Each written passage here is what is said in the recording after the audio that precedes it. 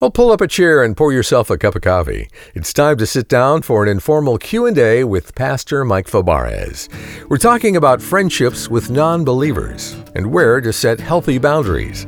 Don't miss this practical edition of Ask Pastor Mike.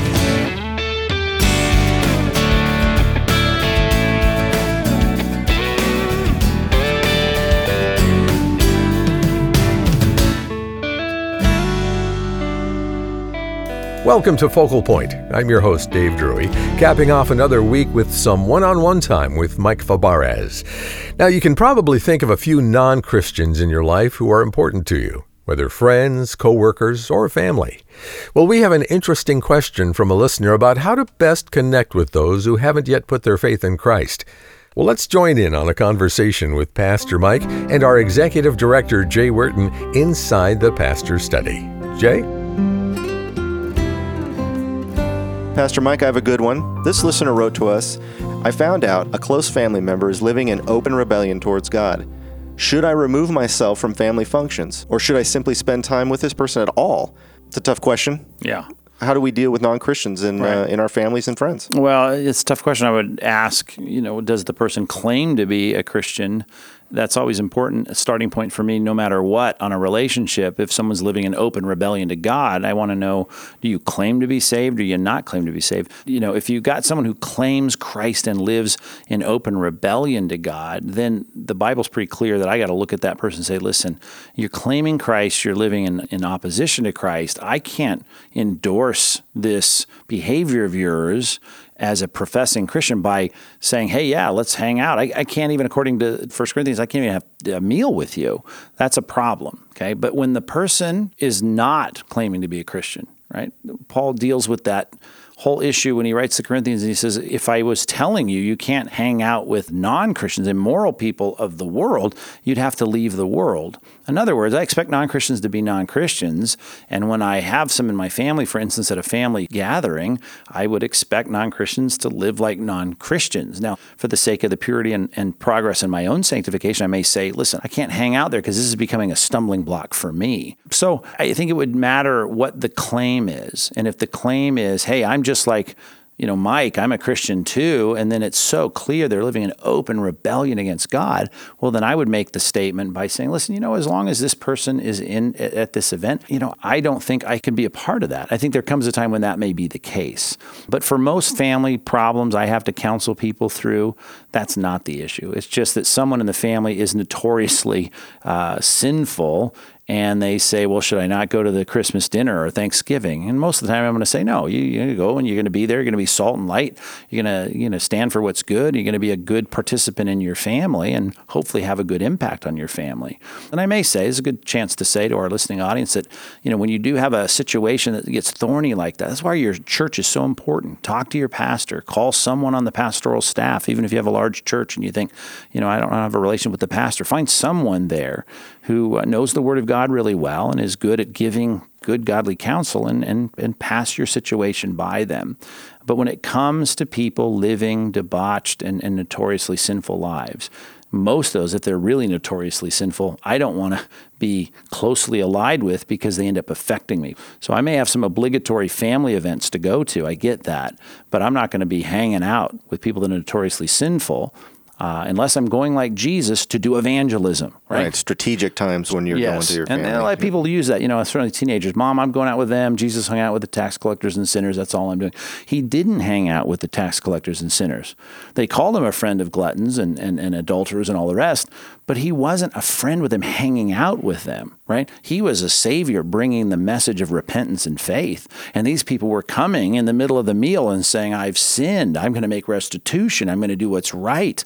And God would say then in situations like that, hey, salvation's come to this house today, right? Here is someone who's a child of Abraham. Here is someone who's faith in me and their lives are transformed. So we need to realize his job in those situations, if we're going to follow that pattern, great, it's to come and bring the message of repentance. What if I look across my friend landscape and see that most of my friends are non-Christian? What's that say about me, and how should I go about changing that, or do I need to change it? Well, it probably means, you're just responding to the statistics of your life. In other words, most of the people in the world are non-Christians. Most of the people at your job are non-Christians. And so if you just do what's easiest and simplest, you may just have, all non-Christians. But to be a Christian is to make sure that we look at what the Bible says and then seek to make that happen. And the Bible says we need fellowship. We need commonality with Christians, right? So if I get an opportunity, I want to make sure that I have purposeful relationships with Christians that I'm able to connect with and share that commitment to Jesus Christ. That's important. As Proverbs says, he who walks with wise men will be wise. I want my associates and allies to be Christians, not cutting out all non-Christians, but your question was, what if all my friends are non-Christians? All I'm saying is, work harder at strategically making sure that the people and relationships in my life, I'm including more and purposefully pursuing more Christian friendships. That's important. Certainly, as one becomes a Christian, there is going to be that tension with family members who are non-Christians and friends that are non-Christians. How do we handle those types of situations? Because certainly they can be painful. And in some cases, I'm sure you have to cut ties. Yeah, but like we started, it's going to be a pretty serious situation where I'm going to say to a non-Christian, certainly in a family situation, I can't have anything to do with you. There are those situations. But I think what we need to realize is that to be Christians in a non-Christian world, certainly it's going to be difficult. It's going to be tough. So there's going to be those feelings of feeling like a fish out of water, like aliens and strangers, as Paul said.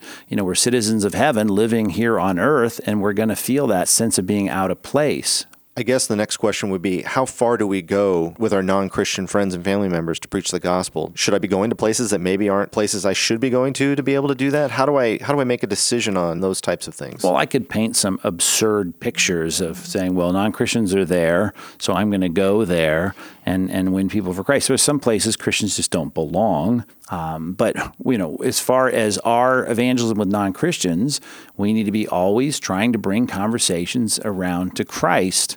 Now, it's two different things when you say non-Christian friends and non-Christian family. Because non-Christian friends, I want to share Christ as much as I can until they tell me to stop. And often when they tell me to stop, it's usually in concert with, I don't want to spend any more time with you. You've stopped getting the invites to the to the lunches and parties and dinners. We usually lose a lot of those relationships, but then we keep building more. Our world's full of people. We need to keep on building relationships and trying to be salt and light in those relationships. But family's a little different, right? There's that bind of biology, and we are connected, and we're going to be called to the Christmas dinner and the Thanksgiving meal and all that. And even when someone has said, hey, I'm tired of you talking about Christ, I don't want you to talk about it anymore, I think in some situations, I don't have to bring this up at every single meal that we have here, and I'll respect the fact that you are saying no. But I'm realizing that they do that to their own hurt, and I also realize people that have told me that before, even in those contexts, have something happen in their life, and they know, they feel it every time they're with me. This is the Christian. This is the guy that always wants to talk about Christ.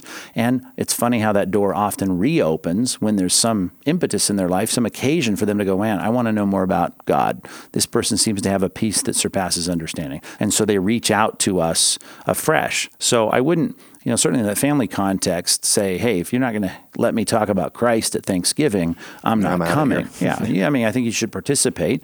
But in the average family, average Christian in a non-Christian family, go participate. You don't have to preach Christ at every family event, but be there, be a godly person, stand up for what's right, and of course, make sure people know the welcome mat is open for any conversation about Jesus. You're there and you're willing to talk about it. Well, thank you, Pastor Mike. Just so happens in today's message we have a little bit more on this issue, and it's time to listen now to 3 prayers your non-Christian friends need you to pray.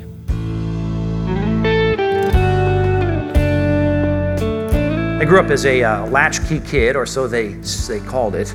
I had my parents would work till 5 or 6 at night. I would come home 3:15, walk in, and I'd often find on the kitchen table a note: "Dear boys, take the trash out, feed the dog, pick up after the dog." Strange, endless cycle, that one.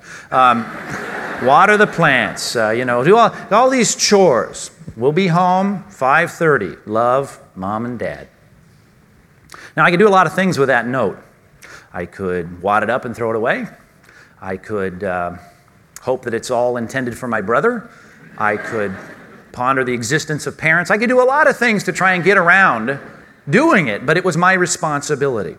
And you can ask my folks, most of the time I did what was on the list because I had to. It was my obligation. And if the only reason you're out there talking to people about Christ and sharing the message of the gospel with people is because of obligation, man, you know what? That's not the best motive, but it's good enough. Because in Scripture, the Bible says in places like Luke 17:10 that if we've done everything that we're commanded, we ought to say, we're unworthy slaves, we've only done that which we ought to have done. And Matthew 28, the Great Commission, lies in our Bibles. It's addressed to us, followers of Christ. And if that's the only reason we can do it, if that's the motivation we get, well, fine. It's a motivation. I hope perhaps you'd share the gospel, though, for a higher motivation.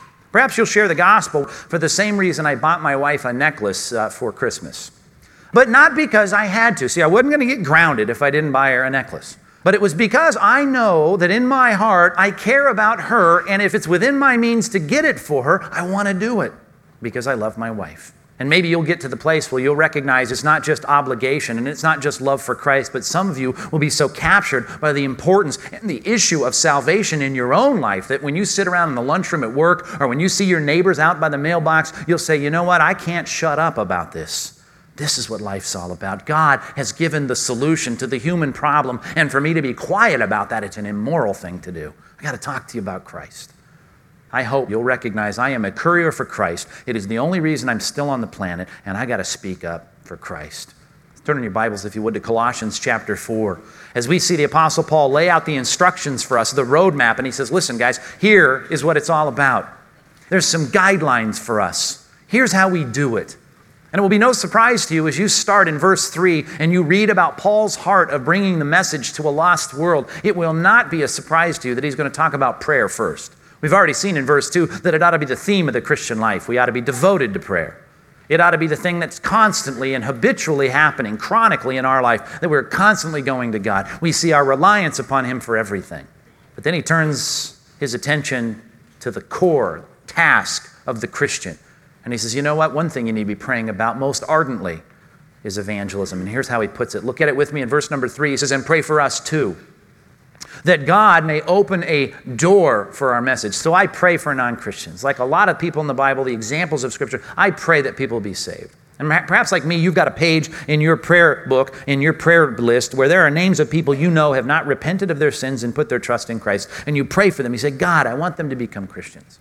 Well, that's great, but it's not enough. Paul shows us that the prayers that we need to have as couriers of Christ are much more specific than that. For instance, they need to be as specific as, God, I need you to open up the opportunity. And not only that, I need to be able to successfully proclaim, look at this next phrase, that we may proclaim the mystery of Christ. Key word, mystery of Christ. Could have chosen a lot of words. He chooses this word, the mystery of Christ.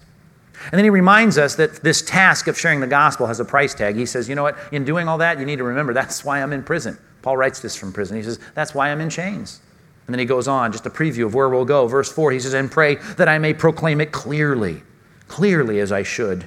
And let your speech, your conversation, all your dialogue be full of grace, seasoned with salt, so to speak, so that you may know how to answer everyone. Oh, he's concerned that Christians make the most of every opportunity. And it starts with praying for those opportunities. Look at it, verse 3, that God may open a door for our message. Turn with me to 2 Corinthians chapter 2. Notice in passages like this that the discussions in the Bible about open doors are a little bit different than the way we often discuss open doors. We talk about open doors often in terms of praying as a passive agent, hoping that God will show us something in some active way, that the door will swing open. Paul views it a little differently. Paul's prayer for an open door does not come when he sits passively hoping that God will open a door for him. It comes as he's knocking, as he's pounding, as he's pushing to do what he knows he's called to do. Look at it with me in 2 Corinthians 2, verse 12. He says, now when we went to Troas, this city in Asia Minor, he says, we did it to preach the message of the gospel of Christ. See, that's why he went. That was his purpose. He's constantly trying to do that. And in the process of doing it, it says, I found that the Lord had opened a door for me. His mentality was, I'm constantly trying to share the gospel, but then I run into these people in Troas. Perhaps it was a synagogue full of Jews that said to Paul, we want to know more about this. What is this person about? Give us more information about the gospel. And he now has an opportunity. He doesn't passively wait for an opportunity to arise. He's actively seeking opportunities. And in his seeking, God turns all of his agenda, all of his schedule into something that actually turns into something profitable. Now all of a sudden, wow, there's a door open for me. When Paul prays for an open door, he's not saying, God, throw an evangelistic encounter in my lap. Sometimes that happens. But what he's really praying for here is that God, as I seek to be a representative of Christ in this world, make some of it successful. Drop down to verse 15. For we are, to God, the aroma of Christ among those who are being saved and those who are perishing. Oh, some reject us, but then there's those people. The doors are opening. Those are the meetings where I know you've called me here. I try every door. I rattle every doorknob. But every now and then, God, you set up that divine appointment. Number one on your outline, in your life, if you're a courier for Christ, you ought to be praying for that. Pray for divine appointments. Pray for them. Because they don't happen by chance. This is not happenstance. This is not just the circumstances of life. God is orchestrating your life, and he's trying to put you into situations where you will maximize the encounter, where it will be a divine appointment, where you have someone who is interested or receptive in the gospel. Pray for those encounters. Pray that on that list of people on your prayer list that you know don't know Christ, and maybe more I don't even know about, but create the divine appointment. Put me in a situation with that person and let this happen. Now, this is a self-fulfilling prayer in many respects. Because when you in the morning get up and pray for divine appointments, guess what? You start looking for them. You start seeing them. You start wondering if maybe the reason I got stuck in this long line today is that I got to share the gospel with this person. Or maybe the reason I got put in the same class with this person that's on my prayer list that I've been praying for and I didn't know we'd be connected. Maybe it's because it's my divine appointment with them to share the gospel. Maybe the delayed flight out of Orange County Airport and there you're stuck for 4 hours in the lobby. Maybe it's not just this situation where God's trying to frustrate your life. Maybe he's putting you with some people next to some folks to talk to them about Christ. You need to look for the divine appointments. And it starts by each morning praying for the divine appointments. Like Paul, we need to constantly be saying, God, open up that door for me. Today, as a courier of Christ, as a representative of you, as an ambassador, man, put me in the path of people that need to hear the gospel. Jot this reference down if you would. It needs to be on the front page of your day timer. Proverbs 16:9. Make sure you understand this truth of Scripture. Proverbs 16:9. It says, in his heart a man plans his course. We make our plans, we schedule our days. But it says, but Yahweh, the Lord, determines a man's steps. You can plan all you want, but in reality, what we need to be sensitive to as Christians, as followers of God, we need to be sensitive to those divine appointments. God is directing my course. Car breaks down, maybe it's God wants me to share with a mechanic. Maybe it's God wants me to share with a tow truck driver. See, we've got to start looking for the divine appointments. God, help me see them and provide more of them in my life. When you see that this is your calling, man, you're going to look for them. You're going to go after them.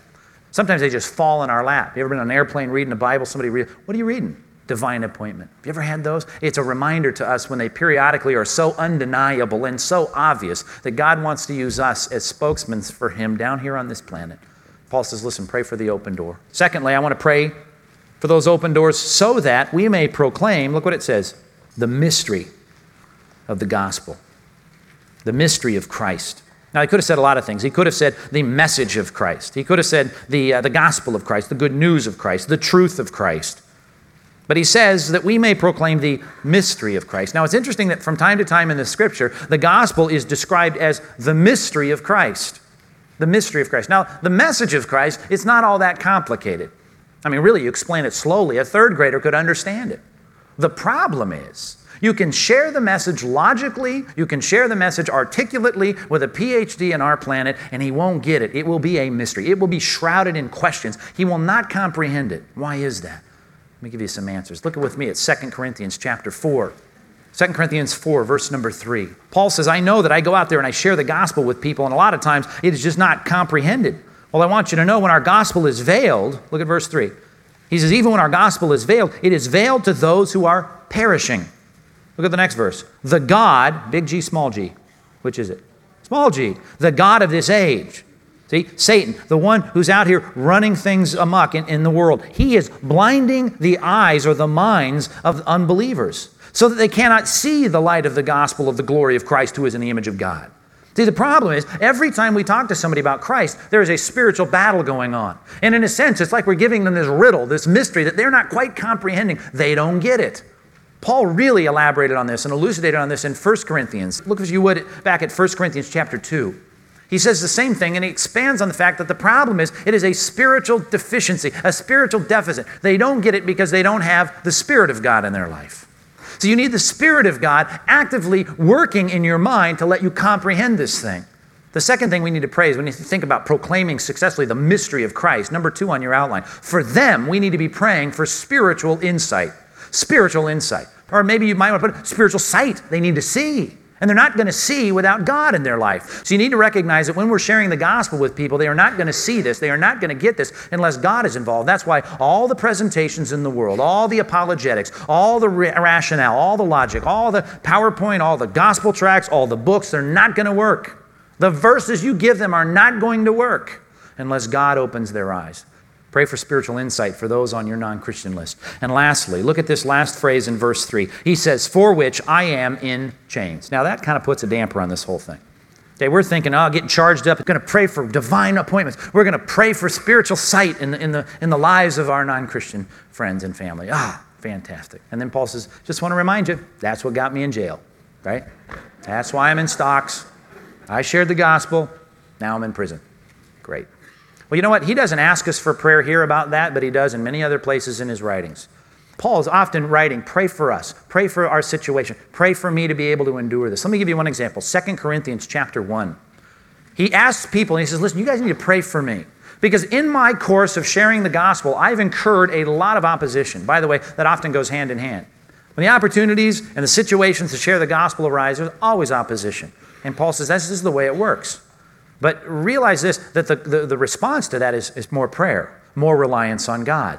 To Matthew chapter 10, when Jesus talks to the disciples and he's sending them out for the first time to go share the gospel, he's giving them instructions about going out. And he gives them this great instruction in Matthew 10. He says, by the way, I want to tell you, I'm sending you out as sheep among wolves. He says, be on guard against men because they will deliver you over to the councils. They will have you flogged in their synagogues. Have fun sharing the gospel this week, right? But then he says this, but don't worry, when you get arrested, he says, and when you get thrown in prison, don't be afraid of what you're going to say, because at that time, the Spirit of your Father will speak through you. Oh, an incredible combination of truths. There is going to be struggle in this world as couriers for Christ. There will be great opposition. But when you face that opposition, the great thing is call on God and God will be there. Call on God and He will give you strength. Call on God, He will give you endurance. Number 3 on your outline, for yourself, as you become a courier for Christ, pray for supernatural strength. Because our tendency is to try this stuff, find others' opposition. Someone at work slaps our hand, someone in the neighborhood ostracizes, someone starts to think we're a kook, and so we withdraw. Well, I just live my life and maybe someone will become a Christian. No, don't do that.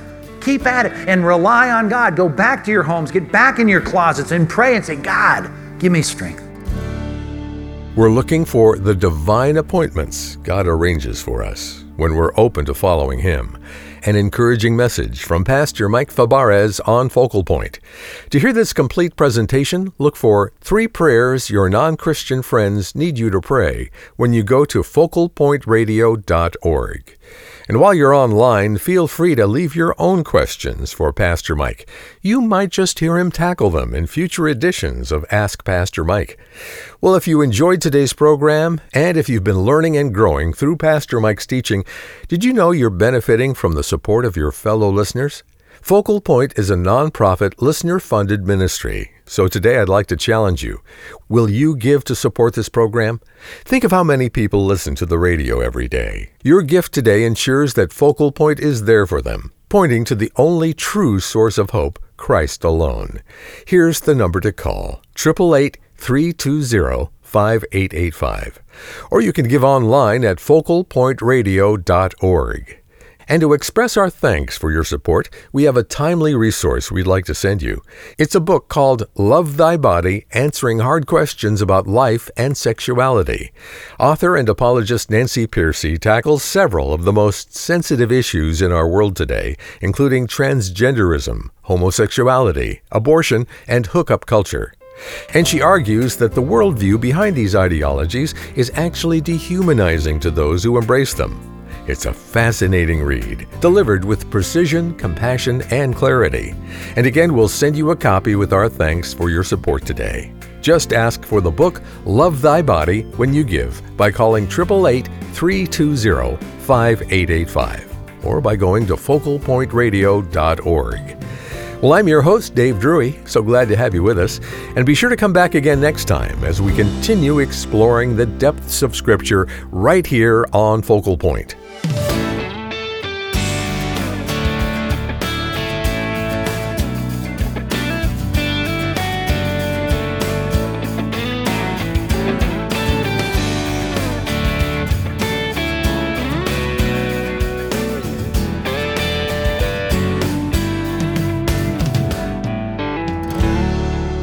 Today's program was produced and sponsored by Focal Point Ministries.